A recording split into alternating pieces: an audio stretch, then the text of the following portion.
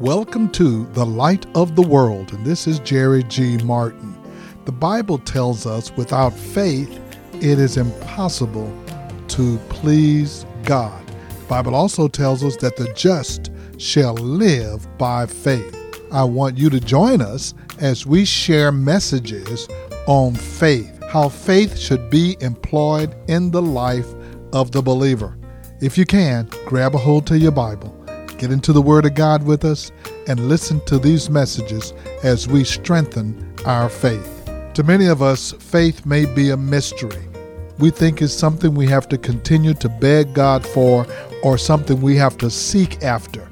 I'm going to share with you that you already have enough faith to get things done. You just need to exercise it. Now come and go with us as we walk in the light of God's Word. During this time of prayer and fasting, I think it's appropriate to share with you the key to answered prayer. There are many believers who've called on the Lord to work miracles in their lives, only to be disappointed when they realize that the thing they believed for does not come to pass. And if the truth be known, there are several of you saying, I've been praying, but it seemed like God is not answering my prayer. A great number have become discouraged and have fallen by the wayside thinking that God doesn't love them or that they don't have enough faith, or perhaps they're just a failure in prayer.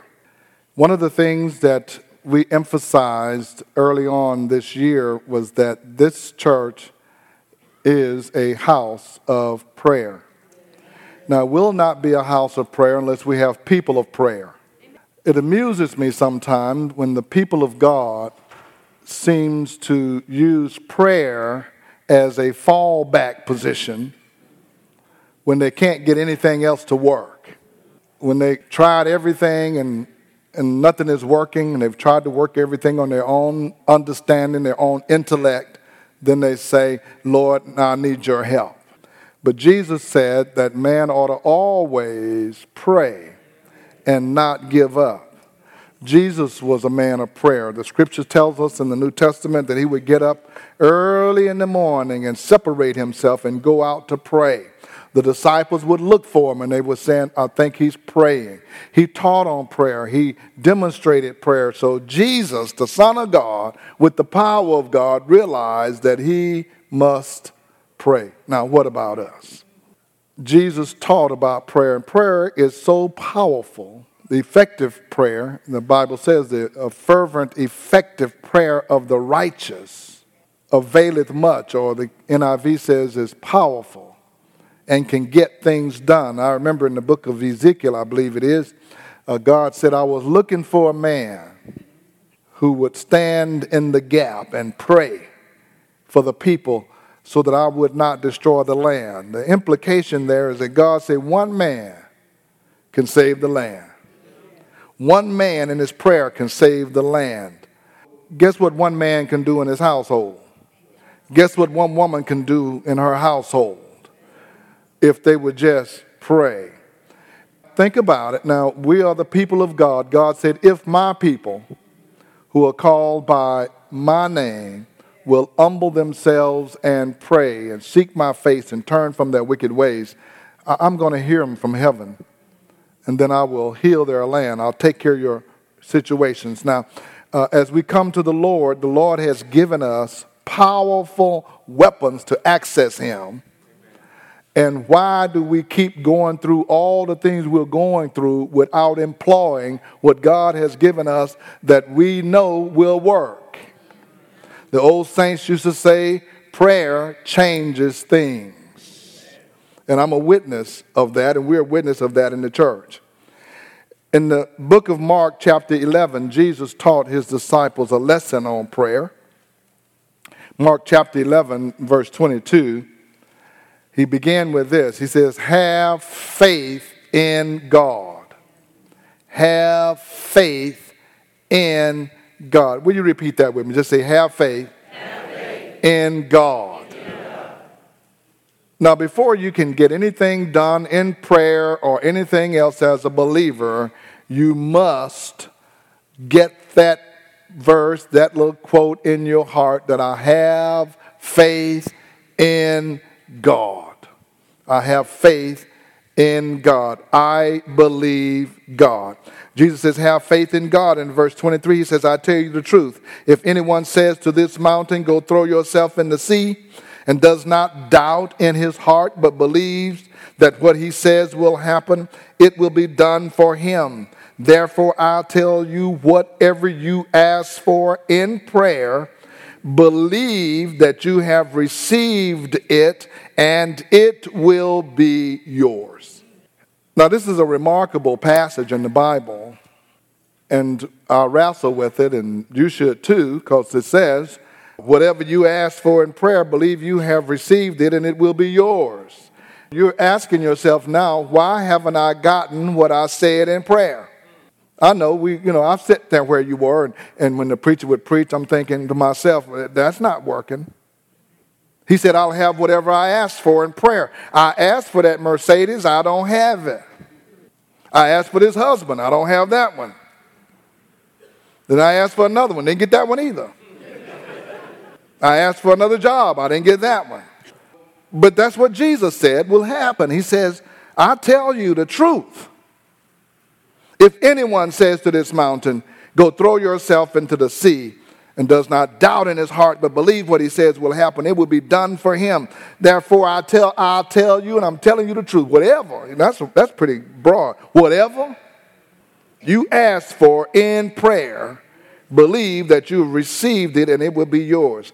Now, he says, whatever you ask for, and some people say, he said, whatever I ask for, it'll be mine. But no, he didn't say that.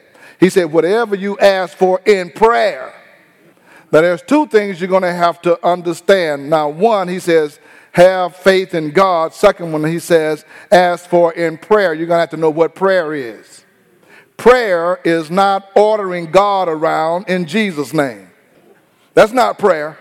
God, I decree and I declare that I shall have that new Mercedes, the big one, the long one, the one that's 700 whatever.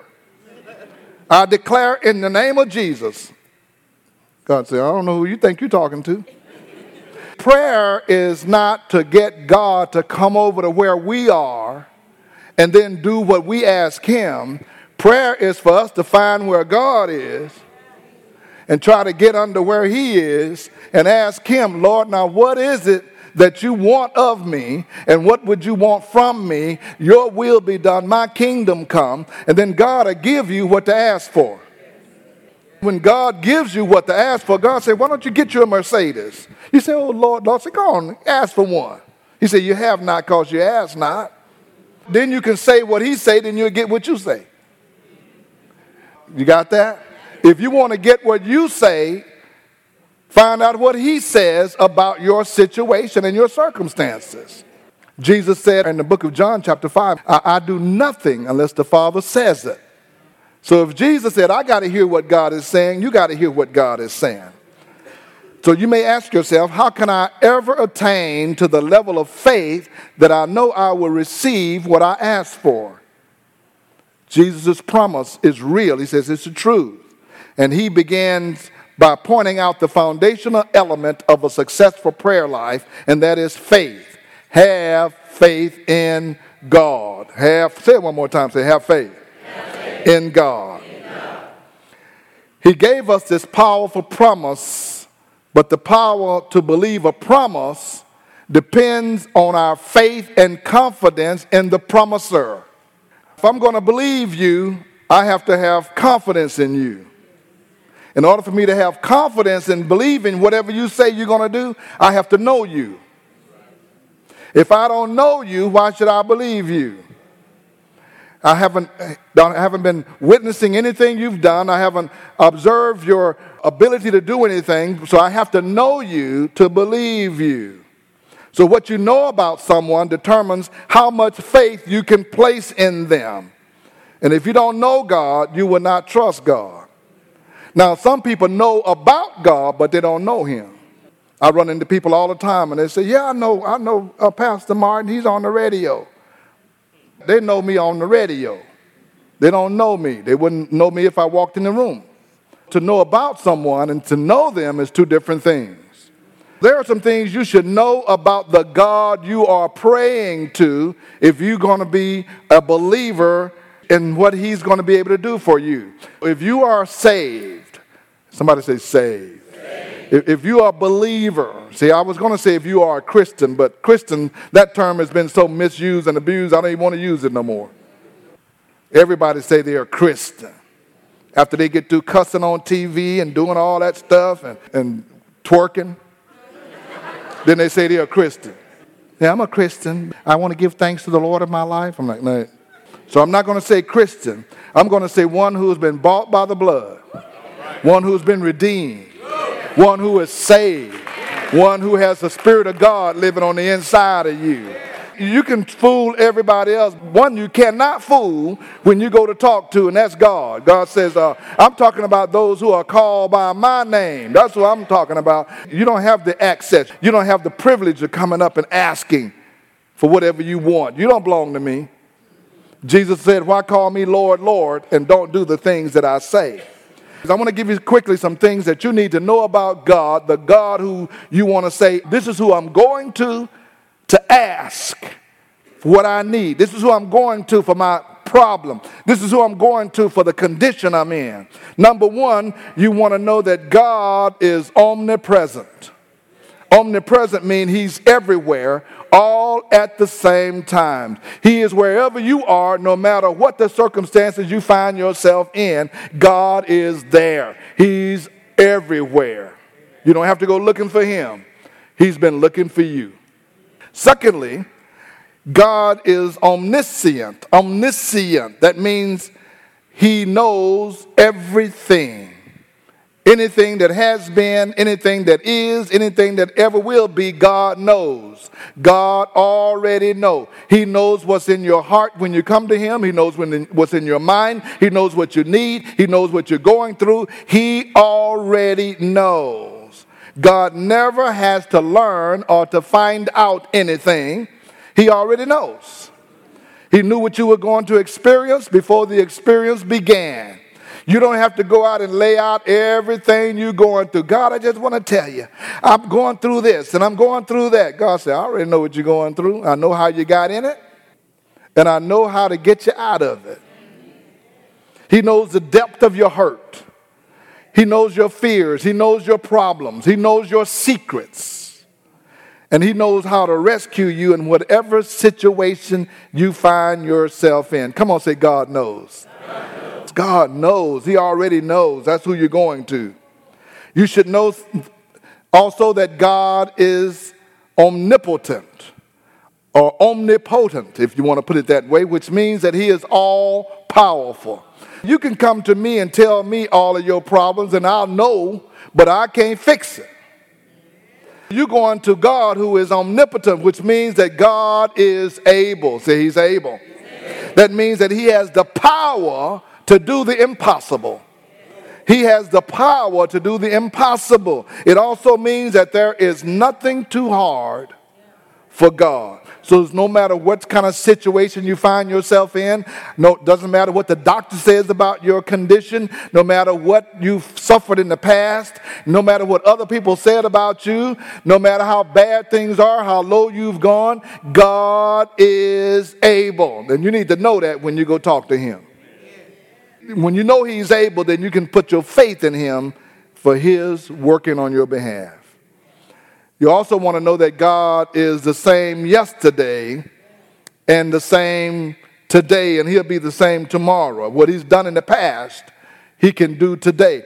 So one of the things that when I'm reading the scriptures, I'm reading the Old Testament, I'm reading the New Testament, and I see how God moved and how God worked and how he opened doors, and I see the Israelite crossing the Red Sea. I see manna in the wilderness. I see God rescuing the Hebrew boys out of the fire. I'm saying God is able. He's still able to do that. If he did it for them, he can do it for me. When Jesus laid hand on the sick and the sick got recovered and the apostles laid hands on the sick, he was a miracle worker. See, he wasn't a miracle worker. He is a miracle worker. He didn't stop working miracles when the Bible was finished. He's still writing the book of Acts. When Moses was out in the desert, he found out who God was when he had his burning bush experience. He knew about God, but he hadn't met him personally. In Exodus chapter 3, verse 9, and now the cries of the Israelites has reached me, God says, and I've seen the way the Egyptians are oppressing them. So now go, he's telling Moses, I'm sending you to Pharaoh to bring my people, the Israelites, out of Egypt. But Moses said to God, who am I that I should go to Pharaoh and bring the Israelites out of Egypt? In other words, I'm not up to that monumental assignment. And then God said, I will be with you. And Moses said to God, in effect, well, who are you? God said, I'll be with you. Moses said, well, who are you? God said, I am who I am. See, it was hard for God to just give him a document on who he was because it would go too long. If I had to try to explain to you all of who I am, we never would get through this conversation. So I'm just going to tell I am who I am. And Moses said, what do you mean? He said, whatever you need, I am that. And whenever you need it, I'm that. I am who I am. And he just said, I am. I'm a very present help in a time of need. I'm the God of the universe. I am the beginning. I'm the end. Everything in between. I am. So just tell him I am sent you. He'll figure it out. Moses is getting to know God. God got his attention with the burning bush. And God has gotten our attention with our own burning bush experience. How many of you now have an experience with God? See, he'll get your attention. Moses was doing pretty good. He was out there in the wilderness. He thought his life was on a downslide because he was about 80 years old. And he'd been out there for 40 years, got married, he got rearranged, and was just taking care of the sheep out there. And God says, okay, Moses, it's time for you to fulfill the purpose and the vision I had for you. But Moses wasn't hearing it. He knew that Moses needed to be attracted. Moses needed to be interrupted. Moses needed to be challenged, and he put that burning bush there. And God will do the same thing in your life. God says, I want to use you. Now, you've been saved for a long time. You haven't done anything. You've just been cruising. Now it's time to get off of that cruise and let's get on to my business. And you're wondering, Lord, why am I going through this? Why I'm not happy? Why I just seem like life is so much of a challenge to me? That might be your burning bush.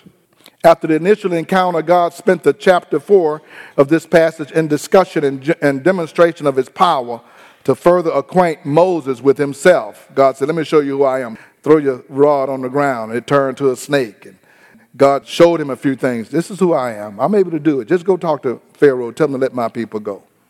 At their first encounter, Moses was getting to know God. And as he walked with God, his knowledge of God increased. When you walk with God, your knowledge of God increase. Now, some of you already have seen God move in your life. If you're saved, that's the first thing you saw God do. You saw him save you. You know what you were before you got saved. You know what kind of person you were before you got saved. You know what kind of attitude you had before you got saved. We wouldn't find you in church on Sunday morning before you were saved. We wouldn't find you reading your Bible. We wouldn't find you at a prayer meeting. He's already done some things. But some of you seen God move and heal you when you were sick. Some of you seen God open a door for you for provisions. That job you were praying for, you saw God move for you. As we walk with God, our faith will increase. Our faith will increase. We see God. I'm just thankful to God that I grew up in a home with parents that believed God. And so as a small child, we saw God move. You got to see God move when you got 8 children with no health insurance. Some of your grandparents and mothers and fathers, they didn't have health insurance. When I went to school, and they used to ask you on your form when I was in elementary school, well, put your family doctor down on your form. And I would go home and say, Mama, they want to know who the doctor is. She said, tell them it's Dr. Jesus. And so we go back and we write Dr. Jesus. Because that's who he was. She said he's a healer. That's who we depend on in this house. Dr. Jesus. He was the real Dr. J. By the time Moses got to the Red Sea, his faith level was to the point that he could just stretch forth his hand. And the water would roll up on both sides and God's people will pass through. Where's your faith level? To the point where you have begun to grow. And as you begin to grow, your faith will increase because you will learn how to depend on God. In fact, when Moses was at the Red Sea, he began to cry out to the Lord, and the Lord asked, why are you crying out to me? Tell the Israelites to move on. Raise your staff and stretch out your hand. I've given you an assignment. You should know me by now. You've seen the 10 miracles in Egypt. So stretch forth your hands. I know the Red Sea was there before you even got there. I know you're going to be boxed in. I know you're going to be hemmed in. I know Pharaoh was coming up behind you and you didn't have a way out. I know that. God knows the situation you're in, and you may say, I can't get out of this situation. God says, hey, listen, stretch forth your hand. Moses didn't stretch forth his hands until he heard God say it. He came to the Lord. What are we going to do? He says, why are you coming to me, Moses? Stretch forth your hand. Moses says, okay. Open up, Red Sea. He was probably as surprised as anybody. Now, notice that Moses didn't go around to every time they got to a river. He said, y'all get back. I got this. Y'all get back. Y'all get back. Okay, river, open up. No, he didn't do that. You know why? Because God didn't say it. God didn't tell him again. So sometimes when God tells you something and he works for you, you just got to go on to the next thing and not try to recreate the same thing. You got to talk to God all the time on every situation that you're confronting. Now, God, what do you want me to do with this one? How do I approach this situation? That's the reason Jesus tells us first to have faith in God. Faith in God begins with a good and a right understanding of who he is. I need to know who you are, and I have a relationship with you, and I can have this faith. Place my trust in you. You're the living God, the mighty God, the omnipotent God, the all-knowing God, the God of impossible circumstances. And so when you come before the throne of God, you know who you're talking to already. God, you're able to do what I'm asking, what I need. I know you're able. I have faith in you, and I want to hear what you have to say about what I'm dealing with. Ask him what he has to say about what you're dealing with.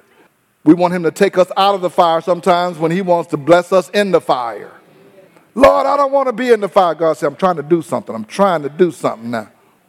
Ask the Hebrew boys. They said it this way: the God we serve is able to deliver us. But even if he don't, we know he's able. Come on, say he's able. If he doesn't deliver us out of this fiery furnace, we know he is able to do so. And they were thrown in the furnace. And the Bible said they rejoiced in the furnace. They got out of that furnace alive, and their clothes didn't even smell like smoke. Now, who's going to get the glory for that? Jesus often challenged his disciples by saying, O ye of little faith. When God tells you something, you can be sure that God will do everything he said he would do. Thank you once again for joining us on the Light of the World broadcast. This is Jerry G. Martin. If you enjoyed today's broadcast and you would like to hear it again, you can do so by going to our podcast at The Light of the World Daily with Jerry G. Martin. You can listen to today's message or any previous messages that you've heard on this station. You may be going through some tremendous difficulties right now. God is able to move on your behalf. I encourage you to contact us if you would like someone to join you. Perhaps you're going through something, you need someone to pray with you and for you. Call us at 281-964-1393. Again, that's 281-964-1393. You can also contact us through our website at lowcf.org. Again, that's lowcf.org.